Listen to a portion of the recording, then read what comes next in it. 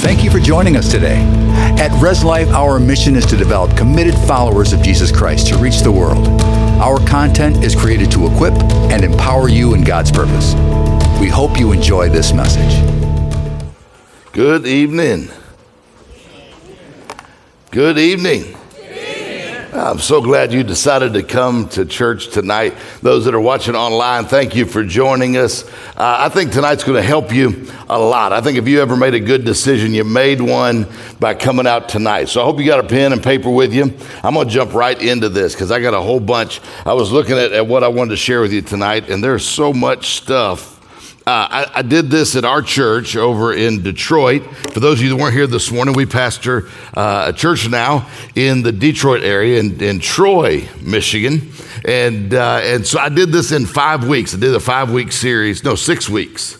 And so I'm going to give what I did in 6 weeks to you in the next, I think they told me I have about an hour and 20 minutes. No, they didn't tell me that. Don't worry. I'm going to give you the real condensed version in the next 30, 40 minutes or so. And so how many have ever needed help making a decision? Anybody had trouble making a decision? I wrote a book on decision making, and for months we could not decide what to name it. It's great, huh? So we came up with I Can't Decide. How about that for a book on decision making? I can't decide. But I found some biblical principles that will help us in making decisions because we make thousands of decisions every single day. And so I think this is gonna help you. So get your pen, paper ready. Let's jump into this. I heard about a man who'd worked his whole life, saved up a whole lot of money, and he loved his money more than anything. And so before he died, he made his wife promise that she'd take all the money he'd made and place it in the casket with him because he wanted to take it with him. Now, we know you can't do that, but that day came and he died. His wife was sitting there all dressed in black next to the casket, and her best friend was sitting there next to her. And when the ceremony was over, she went up to the casket with a box, and she set the box down inside, and they rolled the casket away. Her friend said, "I can't believe this. I hope you were not crazy enough to do what this man asked. I hope that box wasn't full of all the money." And the lady said, "Look, I'm a good Christian. I can't lie. I promised. And so I had to do what I said that I would do." She said, "You mean to tell me you took every cent of his money and you put it in that casket?" And the wife said, "Yeah, that's what I did. I got it all together over the last week or so, and I put it in the bank, and then I wrote him a check. Put it in the casket." Okay, let's get into this. Not all decisions. Now, some of you, I heard a couple people when I came and said, "I heard you're funny." So there you go. There it is. I don't know if anything else funny will come out, but I just wanted to give you that so I can get into this teaching because I think it's going to help you. Now, I promise you, if you're trying to make a decision right now, whether you're online with us or whether you're here in the room, this won't be the last decision that you ever make.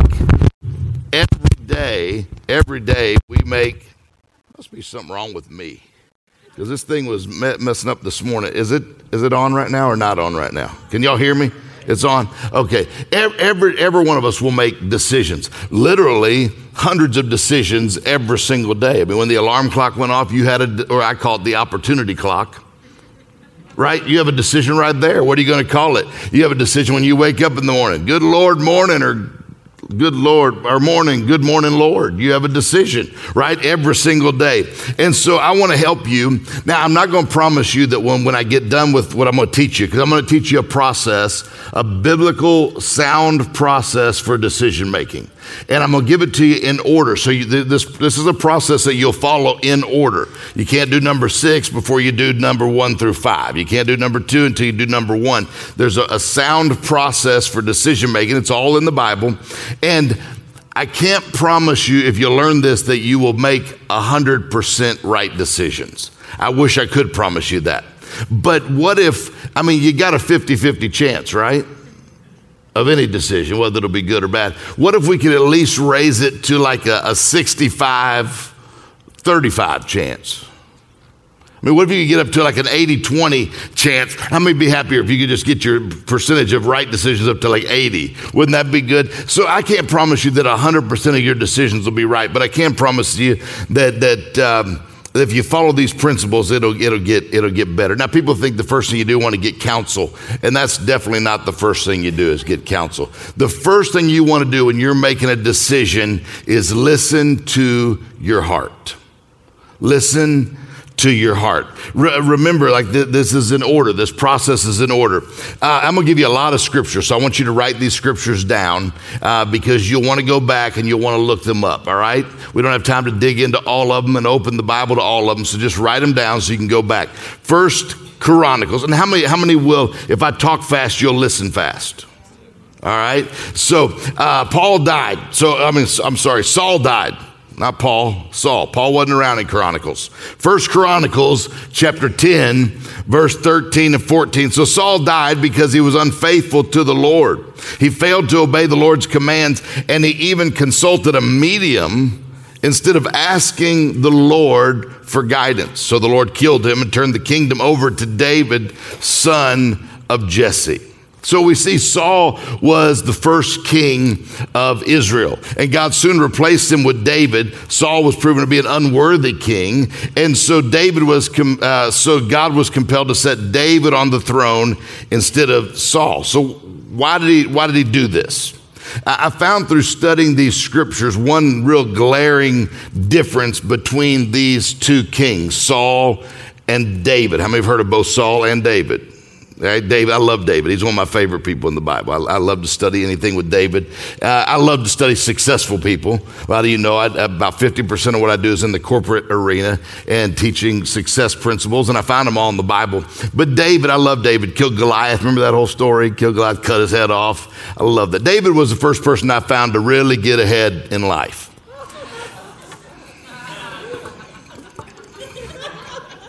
They're going to get better, I promise. I'm going to try anyway. So here you got these two kings.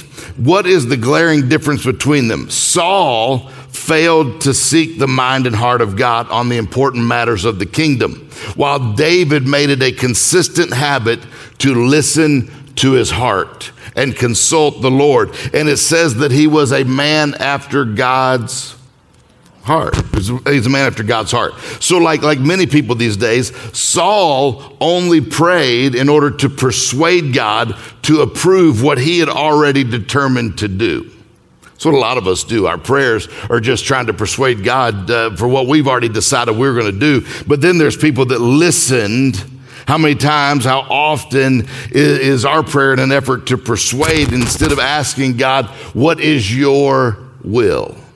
What is your will? And so I want us to surrender our will to God's will. It must be me, huh? Some kind of issue. These powerful frequencies that flow from me. So I draw this distinction between these two kings of Israel because Saul and David embodied the two most common types of decision makers.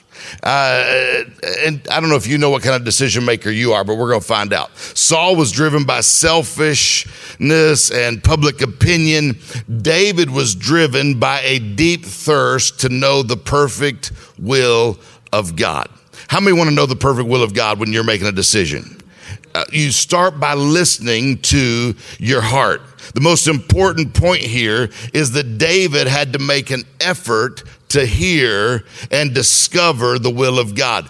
Even as a man after God's own heart, he was required to invest some time and some energy in the pursuit of God's wisdom. The first thing you got to do is you got to learn to listen to your heart before you listen to anybody else. Now, counsel is important.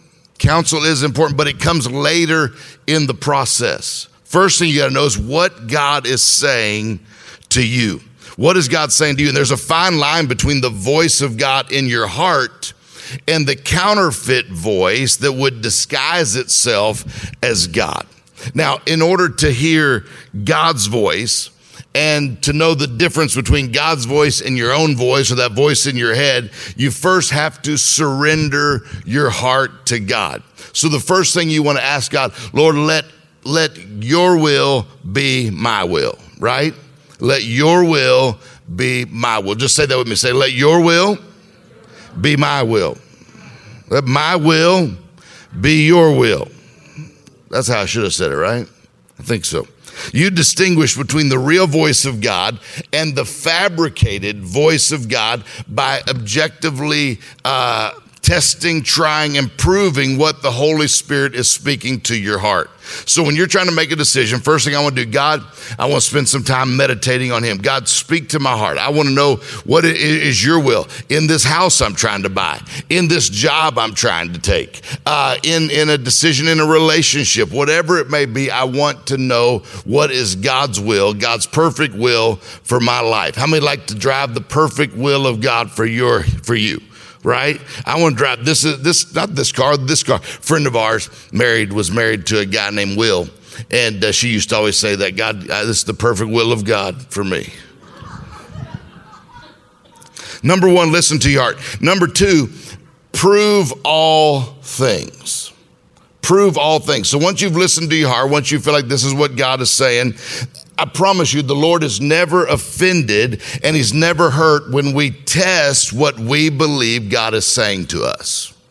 Now, the Apostle Paul declared that Christians should prove all things. While also writing to Christians regarding the gift of prophecy, I love what John said, 1 John chapter 4, verse 1.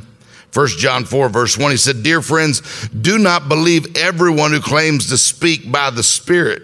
You must test them to see if the Spirit they have comes from God." And then God went on, and I love this. God went out of his way to compliment the people of Berea. And he said this, Acts 17, verse 11. He said, and the people of Berea were more open-minded than those in Thessalonica.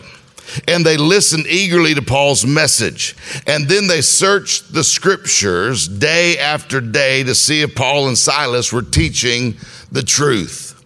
God said, look, these people are smart. They don't just hear the message, but they go back and they look in the scripture themselves and they prove that what they were hearing, what God was speaking to their heart, was what the word of God said. If you are a Christian and you sincerely desire to know God's perfect will for your life, then the Bible is designed to be a lamp to your feet, right? And a light to your path. So if you can go back and find it in the Word of God, if you truly want to know what the Lord is saying about the important matters of life, you're going to have to learn to read your Bible every day. That's every day. Now, growing up, I grew up in church, and we learned to read our Bible every day. Now, we don't hear about that as much nowadays, but it's real important to read your Bible every day, because the will of God for your life, I don't have to pray, Lord, if it be your will, because if I can find it in his word, I know it's his will. Right? I know it's God's will to heal me. He said, by his stripes, I was healed. I already am healed. I know it's his will for my family to be saved. He said, believe for my whole household to be saved. So if I can find it in the word, I already know it's his will. And so there's so much in the word of God. It's so important that you get into it every day. It's like reading a map. You wouldn't read the map when you get home from the trip, right? You want to read the map before the trip. The Bible is your road map. A friend of mine, I love airplanes. I'm on airplanes all the time, and a friend of mine's a pilot, and so I get to, when he flies me somewhere, I get to sit up front with him, and I love to look at all the instruments, and I learned how you can be visually flight rated, or you can be instrument flight rated. And the difference is, if you're only visually rated, you can only fly the plane when you're able to see. Right? When you're able to, you can't go too high because you got to be able to see the ground. If it's cloudy or the weather's bad, they won't let you fly if you're only visually flight rated because you don't know how to trust the instruments. But when you become instrument rated, you can fly the plane no matter what the weather looks like because you learn to trust the instruments. How many have ever been on an airplane that's landing and it's getting closer to the ground and you know it's got to be getting closer to the ground and you look out the window and all you see is just clouds? Anybody ever been on a plane like that? Let me see if you know what I'm talking about. And you're like, I hope this guy knows what he's doing. because we're pretty close. We got to be pretty close to the ground, but I can't see a thing. Well, what that guy is, he's instrument rated. And so he just learns to trust all those instruments, because sometimes you may be upside down, right side. You don't know which way you're going. But if you learn to trust the instruments, they'll always take you to the right place. And in life as Christians, sometimes my grandfather used to always say there's two places a Christian is, either going into a storm or coming out of a storm. We're going to be in storms. How many have ever been on an airplane that hit turbulence? Yeah. What'd you do when the airplane hit turbulence? Prayed, took a video. Yeah. Held on. Did anybody get off the plane? Like, I'm out. I can't handle this. No, you can't get out the plane. You hold on. You buckle up. You pray. Let me ask you this. How many have ever been on an airplane that hit turbulence and you're still here? Look at that. We made it. We made it. And it's the same thing in life. You're going to hit some turbulence in life. John 16:33 promised us, in the world you will have trials, tribulation, distress, frustration. Awesome. Just wanted to encourage you a little bit. You're going to go through things in life. I think I told you before. One time I was sitting on the flight next to a lady. She'd never flown before, and she was nervous. She's like, I've never flown before. I'm like, don't worry. I'm on the plane. So we talked for a few minutes. Plane took off, and I fell asleep. I sleep pretty quickly on a plane. And so about 20 minutes in, we hit some turbulence. The plane started getting a little shaky. She goes, hey, wake up. I'm like, huh? She's like, do something. I was like, what do you want me to do? She goes, I don't know. Aren't you like a preacher? So I'm like, a preacher? I'm not like a pilot. She goes, I don't know. She goes, just do something religious. So I got up and took an offering. In the world, you'll have some trials. But here's the thing. What I'm saying here is the Word of God is our instrument. And when you are spending time reading the Word of God, you know and you trust the Word of God, no matter what the storm looks like, you can lean on God's Word. There's no better place to begin testing your decision than to submit it to the Word of God. And far too many Christians spend too much time reading books about the Bible and far too little time reading the Bible itself. And I think you should read books. I think there's some great books out there. A lot of mine are on Amazon. But when you read, what does the Word say? I found that the most spiritual wisdom is derived by a steady daily diet, bite-sized pieces of God's Word. Even the Bible itself teaches us that we should learn spiritual things. Isaiah 28 verse 10, I love this scripture. Isaiah 28 verse 10, he tells us everything over and over, one line at a time, a little here and a little there.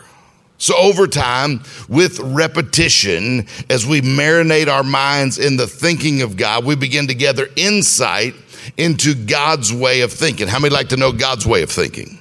If we could start thinking like God thinks and God's way of behaving under certain circumstances, we begin to grow spiritually and we begin to develop the mind of God and we begin to see more and more through the eyes of God.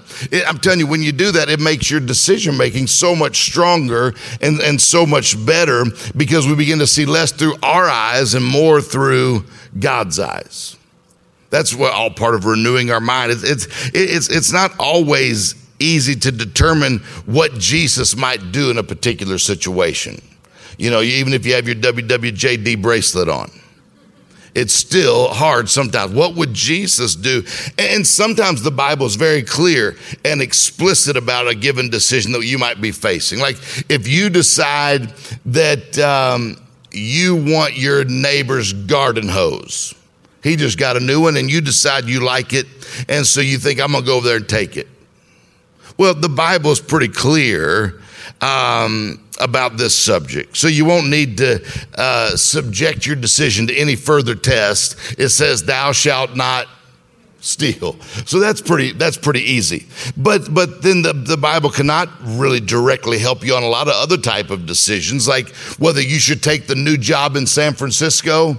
The Bible's not going to help you. Whether you should start a business or franchise the one you've got, the Bible cannot directly help you determine whether you should give $5,000 to Heart for the Kingdom or whether you should give $1,000. The Bible can't tell you that. I'll tell you, you should probably give $5,000. But you've got to trust. So through approximately 44 human authors writing over a period of 1,500 years, God gave us the Bible, right? It's a mixture of narratives, legal mandates, some poems, some sermons, some parables, some eyewitness accounts, all this stuff just for us. And so when we talk about decision making, we really are talking about wisdom. And the Bible says, Proverbs 4 verse 5, whatever you do, get wisdom. Develop good judgment. Don't forget my words or turn away from them. So, we want to develop good judgment. How do you do that? You do that through the word, through getting wisdom, because wisdom is not something that is inherited. You can't inherit wisdom. So just because I'm smart does not mean my son will be smart, right? Or maybe if my dad was smart and it means I'm not smart. I don't know what but you understand, it's not something that you inherit. It's something that you have to go and purposely. Wisdom is something you must purposefully get. You have to go and get wisdom. So if you want to make good decisions in your life, you have to grow in wisdom. You grow in wisdom by spending time in God's word. So making a decision. Number one, you want to listen to your heart. Number two, you prove all things by what the word of God says. Number three, third thing, count the cost. Count the cost. In the Gospel of Luke, Jesus is teaching his disciples, his followers about discipleship. And Jesus taught his disciples that there would always be a price to pay for any worthwhile endeavor that you undertake.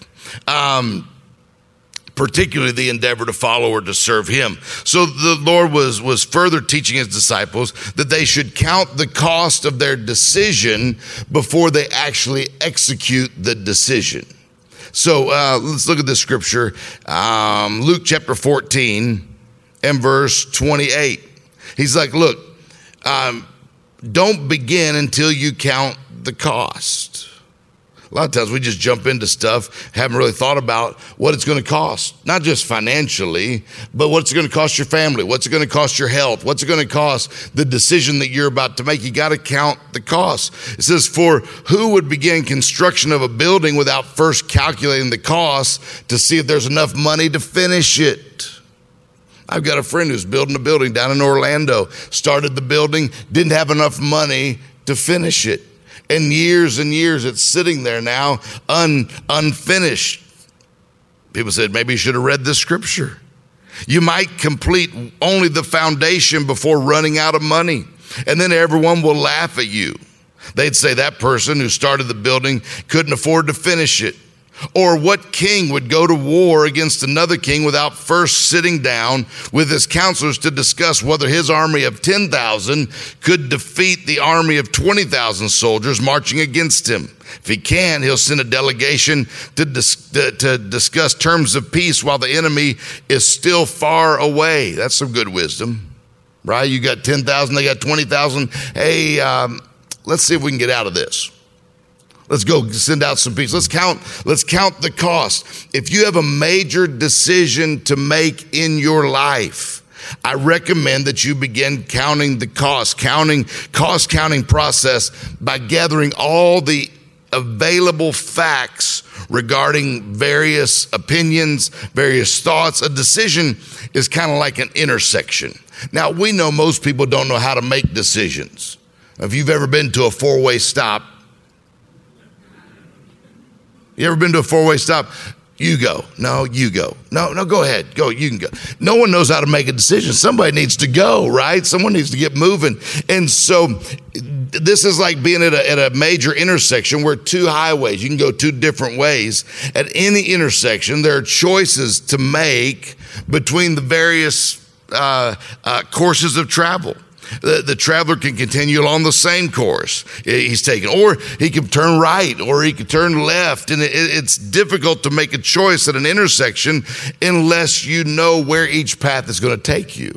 So you got to count the cost. If I go right, that's going to cost me because I know that there is a Tim Hortons down there and they get me every time. That's going to cost me some weight.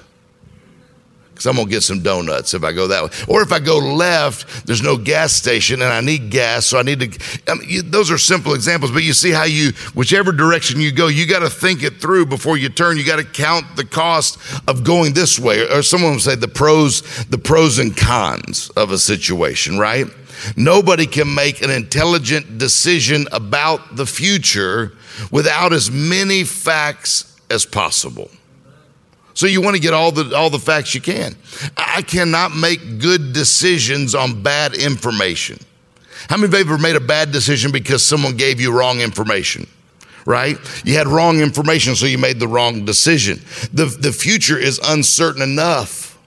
So why not remove as much of the uncertainty as possible by counting the cost? Counting the cost. Jesus was reiterating this wisdom using the analogy of construction and of war. And he taught his followers that it's better to sit down, count the cost of a major decision than it is to just rush headlong into it by faith. Some people just jump, I'm just going by faith into these unwise decisions. There's a time to use your faith, and there's a time to count the costs and make wise decisions. What is God saying? Throughout the Bible, faith is never equated with haste. So just by being faith doesn't mean you just go after it, just go fast. I mean, some people just full of faith. I just do it. I got a friend like that. Man, he's so full of faith. You want someone to pray for you? He's the one. I mean, he's ready all the time. I'll pray for you. I'll pray for anybody. Come on, bring. This guy's like, could you pray for me? He said, I sure will. What do you need? He said, I need prayer. I need prayer. He said, for what? He said, for my hearing. He said, all right. And he grabbed his ears and he prayed this powerful prayer of healing. And he said, okay. He said, how's your hearing now? The guy said, actually, my hearing's not until next Thursday. He is full of faith, but it had a little bit of haste with it, right? So faith is never associated with ignorance. In God's word, wisdom is encouraged always in the decision-making process. And the man who faces the future with the facts is the man who will less frequently be stung by the uncertainties of the future and more likely will accept the consequences of his choices. So you got to count the cost. For the person who is prepared for the reality of his choices, for the person who's prepared, plans will be in place to get him through the inevitable storms that he may face. So you got to count the cost. Say, count the cost. Are y'all with me? What was number one? What was number one? All right, just making sure you're listening to my voice. What was number two? Prove all things. Okay, and number three was? All right, what's number four? I don't know. Yeah, okay. I love this this poem, this line from a poem I read the other day. It said, I shot an arrow into the air. It fell to the earth, I know not where. I started thinking about this. Here's a poor guy. He can't find his arrow. He shot an arrow into the air and it fell to the earth. He doesn't know where. And I'm not surprised he doesn't know where because he wasn't aiming at anything. He just shot an arrow up into the air. He picked up his bow and aimlessly just shot an arrow. So he had no idea where to even begin searching. If he had been shooting it at a target, at least he would have known a direction, right, to go toward. But he just shot this arrow into the air. And like so many people, this guy had no specific target in mind. And I'm amazed at how many people go through life with no specific target in mind. Just whatever happens today, happens today. Whatever happens tomorrow, we'll just see if we can get through that day. And when a person aims at nothing, guess what they're going to hit?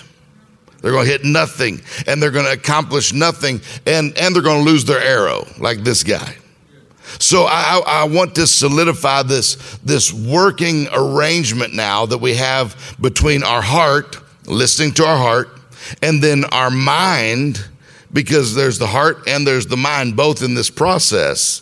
And I want to reiterate and define the decision-making process begins in the heart, right? We said that first thing. You listen to the heart. Then the process moves to the mind, where decision-making becomes deliberate and methodical rather than emotional or spiritual.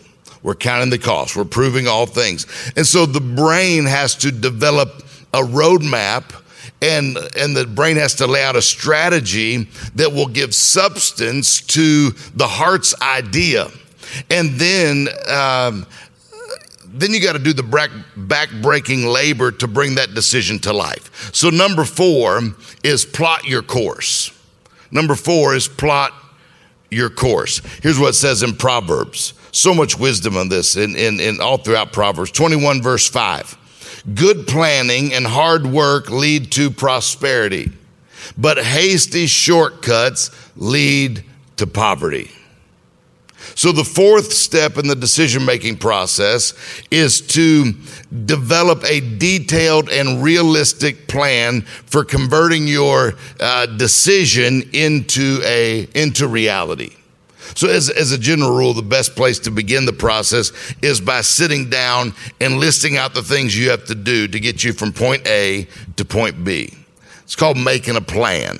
Now, the Bible talks a lot about planning. All throughout the Bible, there's talks about planning. There's plans for battle, plans for building the temple, plans for offerings. I mean, over and over, the Bible talks about plans. So obviously, there must be something important about planning.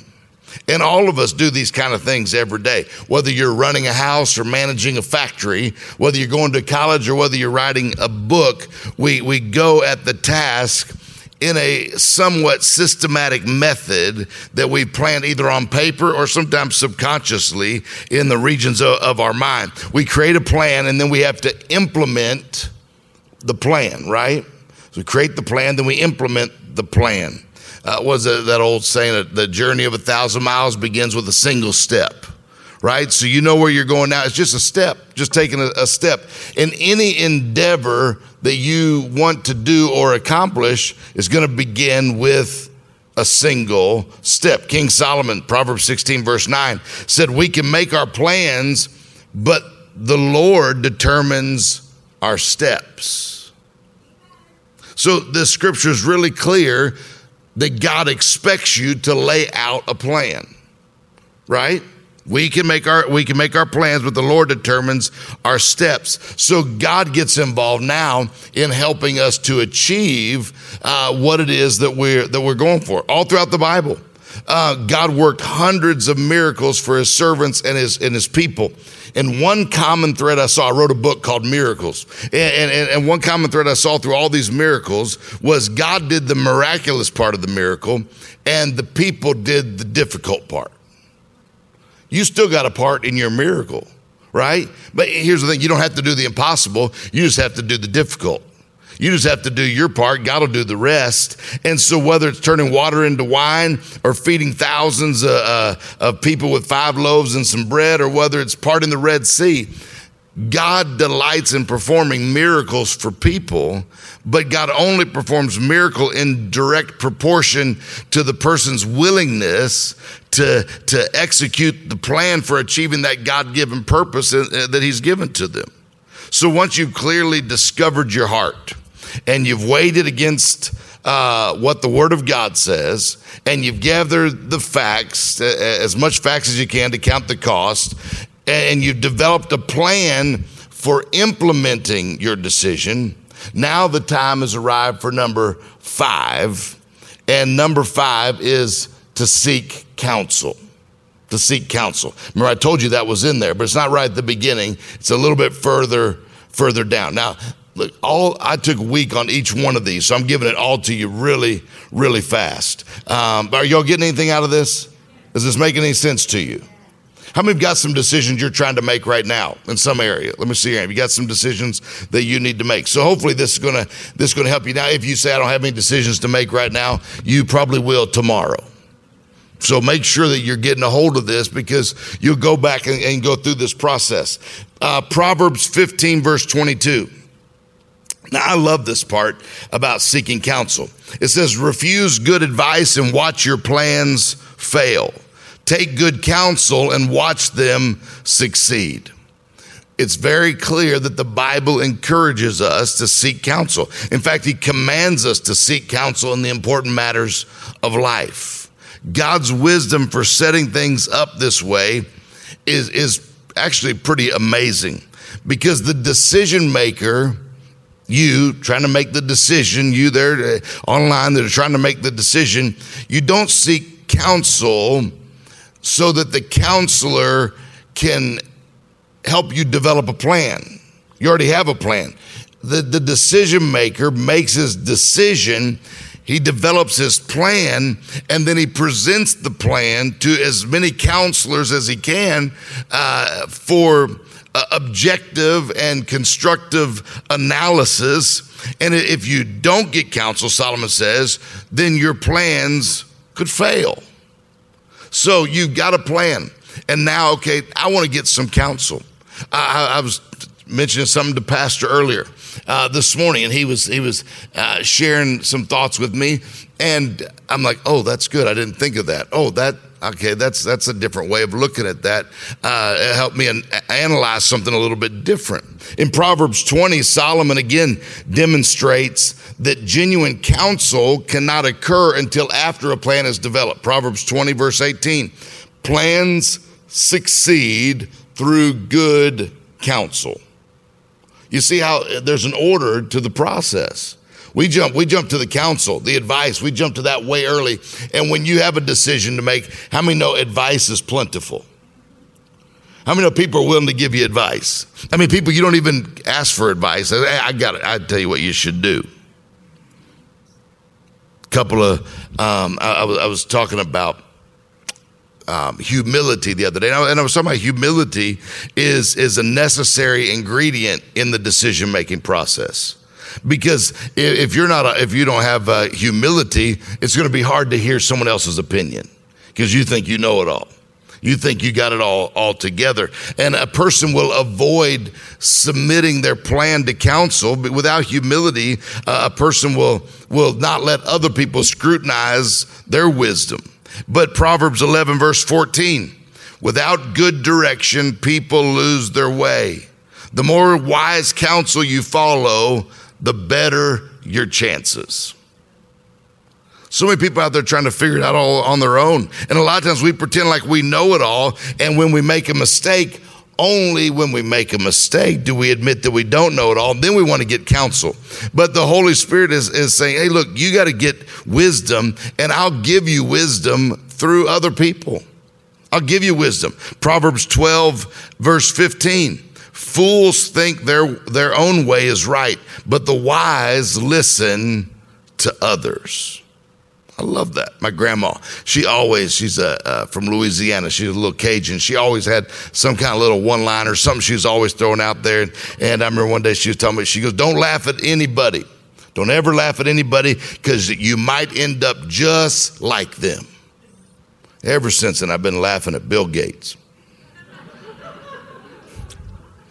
You need to talk to others about your decisions, and not just anybody. Not just anybody. You need to talk to people who have made similar decisions.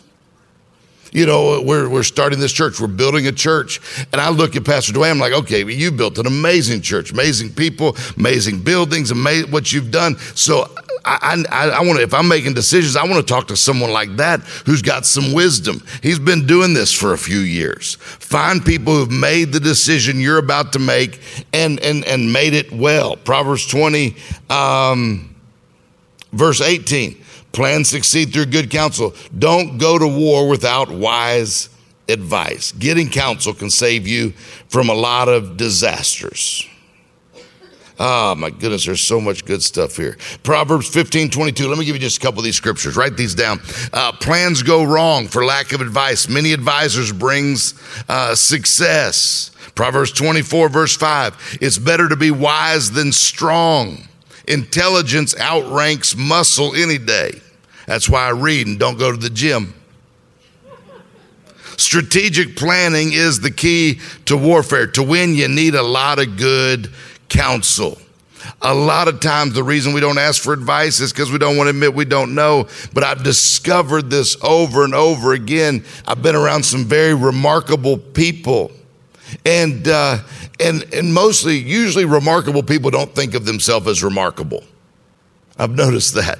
It's usually the small thinkers that are hung up on themselves. So ask for advice. And you may have mentors in different areas of life too. My financial mentor is not really good with children.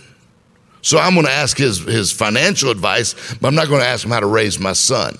Right? And so you got different kinds of relationships. Someone may be a good spiritual mentor, but not a good relationship mentor. My son asked me the other day, he said, Dad, how much does it cost to get married? I said, I don't know, son. I'm still paying for it.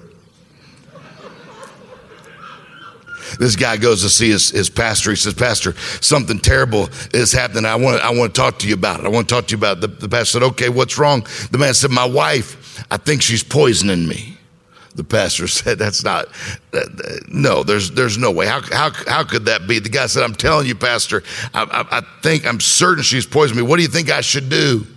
Pastor said, okay, let me tell you what. Let me talk to her. Let me talk to her for a minute. And I'm going to see what I can find out. And then I'm going to let you know. Guy said, oh, thank you so much. About a week later, the pastor came. He said, listen, I spoke to your wife. I talked to her for about 3 hours. He said, you want to know my advice? Take the poison. Okay. So number six.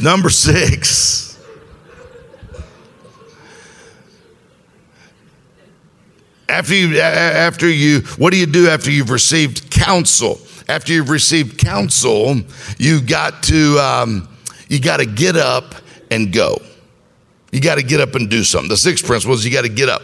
Quick glimpse, one of our heroes of faith in the Bible, Abraham, right? Not always the kind of person you'd want to imitate. I mean, we see glimpses all throughout his life of moral weakness and cowardice, in his life. I mean, he was with Sarah. They ran into Pharaoh. Remember, he lied and said, that's not my wife. That's my sister.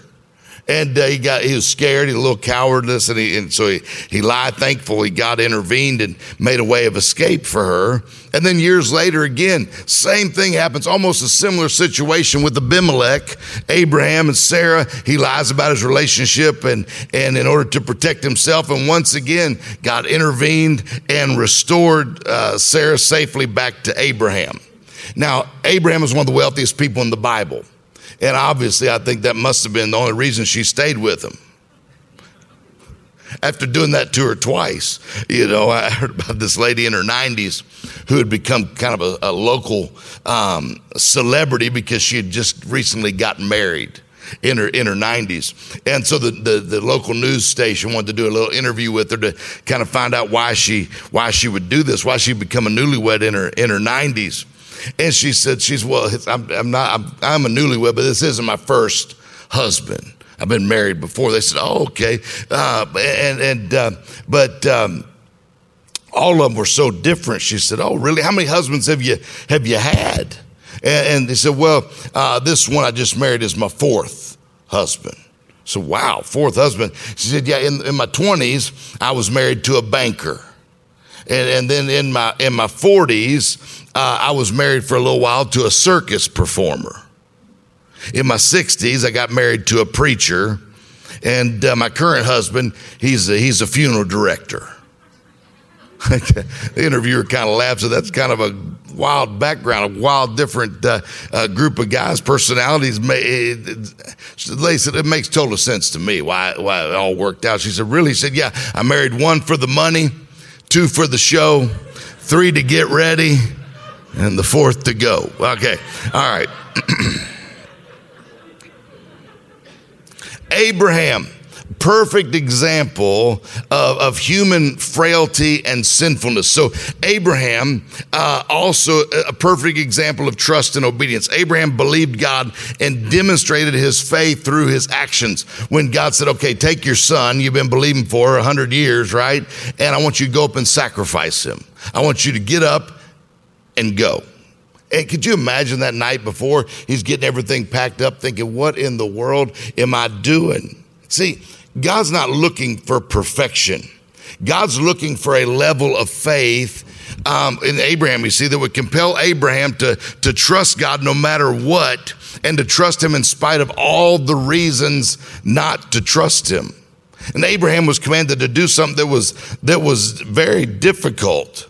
But Abraham made the decision to take action. So in the process, now you've got to get up and do something. I had a friend who he was great at analyzing. He was great at getting all the way to the decision. But when it was time to actually implement it, he would get stuck. He'd get stuck. I know a lot of people, that's what leadership's really about, is making decisions and then doing something with the decision. And Abraham chose to obey. And what did Abraham do with all these unanswered questions? And we'll have some unanswered questions sometimes. He still submitted his will to the will of God. And he did the hard thing that God had commanded him to do. Get up and go. And then the final thing. I'm out of time. Number 7. Oh my goodness, there's so much more good stuff on that. Number 7, wait on God. Number 7, wait on God. Now the key word there would be maybe to add patiently. Patiently. How many have ever had to wait on God? You've done all your parts, and now it's time to wait. All of us have to wait. It's not really an option. It's kind of a part of life. The only choice you really have in this whole waiting part is how we choose to wait, right? You can wait impatiently with anxiety, or you can wait patiently on the Lord. So you've got a choice. I've saved this principle for last because the principle of waiting on God is absolutely the most important principle in the decision-making process. Because there is a part of human nature that wants to take control and just do it all, wants to take control and just get it done. And there's this part of human nature that wants to work out all the details. But the Bible says, Psalms 37 verse 7, rest in the Lord and wait patiently on him. Psalms 37 verse 7, quiet down before God, be prayerful before him. Don't bother with those who climb the ladder, who elbow their way to the top. Perhaps God has been quiet in your life. Maybe it's been quiet for a while. Maybe you've prayed and maybe you haven't seen an answer. You've worked and you haven't seen the results that you were hoping to see. You've done everything that you knew to pursue the things of the Spirit and the things that God's placed within your heart. And you've done this, now nothing's happening. But then, if that's you, maybe you could think about some people like Moses.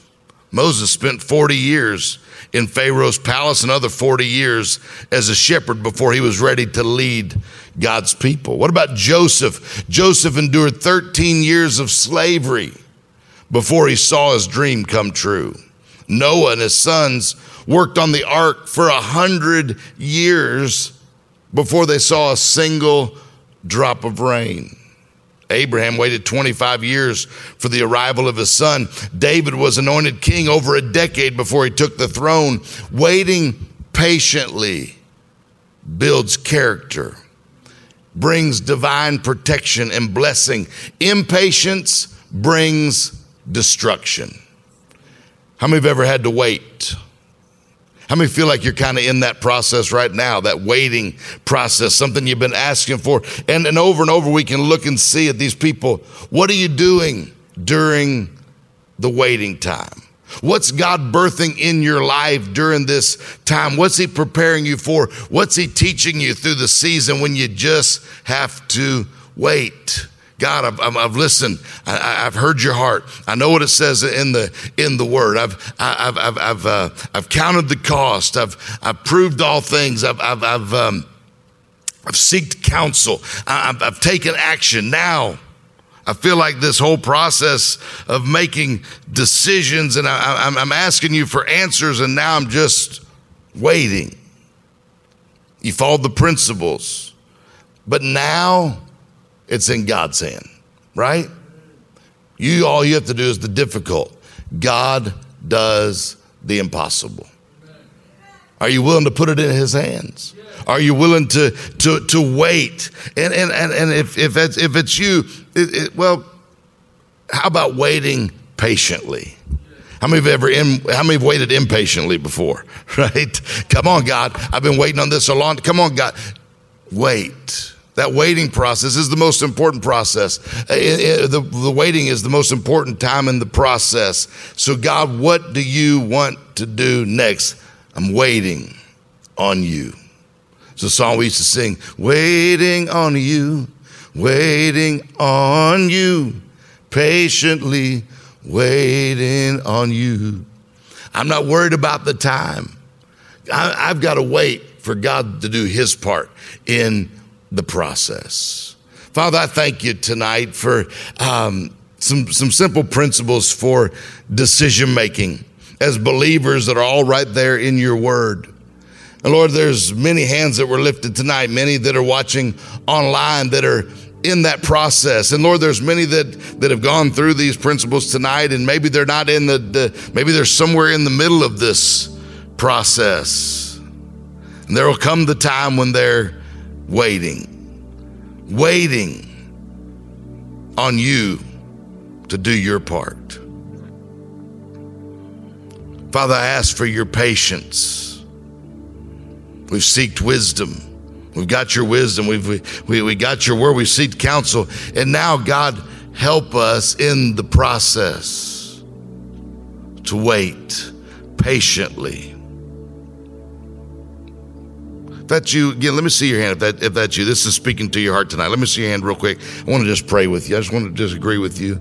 Many hands all across the room. Many that are online right now. Father, in the process, Lord, we ask you to help us make right decisions. And Lord, as we use the wisdom of sound decision making from your word, Lord, I thank you that you will move on our behalf, but in that process, you would help us in the waiting to stay patient, to lean on you. Holy Spirit, we ask you. We lean into you. Whether it's 2 days or 2 years, I got things I've been waiting patiently for 14, 15 years. May not happen in our time, but Lord, help us to keep our trust and confidence, our faith in you. Maybe you've got family members that you've been praying for, believing for. Help us, Father, to stay strong in the waiting, to be patient in the waiting. Lord, we thank you that you get involved in the process. You work together, all things together for our good. Father, I thank you tonight that maybe those that are someone watching online, maybe someone that's in the room tonight, we never want to close without giving people an opportunity to make sure that their heart and their life is right with God. Most important in the process, the very first principle in the process is listening to your heart, that your will, our will would line up with your will. And Lord, there may be someone here tonight that's never made the decision to put their life in your hands, to put you first in their life. We never want to close out giving people an opportunity to make sure that their heart and their life is right with God. Life goes better when you put God first. When you get him involved in your life, I promise you, you'll find it goes so much better. If you joined us online tonight or you're in this room and you say, Dave, you know what? I've never made that decision to put God first place in my life. I've never made the decision to receive that gift, his son, Jesus. But I'm ready to do that tonight. I realize something's missing tonight. You talk about decisions. I'm ready to make the best decision I've ever made. I promise you, I can tell you, and a lot of people in this room could tell you, it's the best decision you'll ever make. The decision to put God first, to receive that free gift, His Son Jesus, into your heart. Maybe at some point you ask Him into your heart or into your life, but you've allowed some other things to come before God. He's not first place in your life right now. Maybe there's a relationship or a job or something you've allowed to come before God, and you realize that, and you say, you know what, I'm ready to put God back where He belongs. I'm ready to rededicate my life back to Him, put God first place. Whether you're online or whether you're in this room, when I count to 3, I want you just to lift your hand real quick. Say, when you pray that prayer, pray for me. If you're online, you could type the word yes, or you could put up a little hand emoji so we know that it's you. And we just want to agree with you and pray with you and celebrate with you on making the best decision of your life. If there's anyone in the room, anybody online tonight, 1, 2, 3. Let me see your hand real quick. Let me pray for you. God bless you. God bless you. Those of you that may be watching online, God bless you, that are saying yes to Jesus. Father, you said, Lord, that if we would believe in our heart and say with our mouth, Jesus Christ is Lord, we'd be saved. It's that simple, to believe in our heart. You never condemn us, but you do convict us. And you show us areas of our heart, things in our life that may not be pleasing to you. But Father, if we give it to you, you said you'd remove it as far as the east is from the west. We can't even imagine how far that is. You're going to be turning the page to a brand new chapter. Jesus Christ, just declaring that. I want everyone to say those words with me. Whether you're here, whether you're watching, just say these words with me. Say, Jesus Christ is my Lord.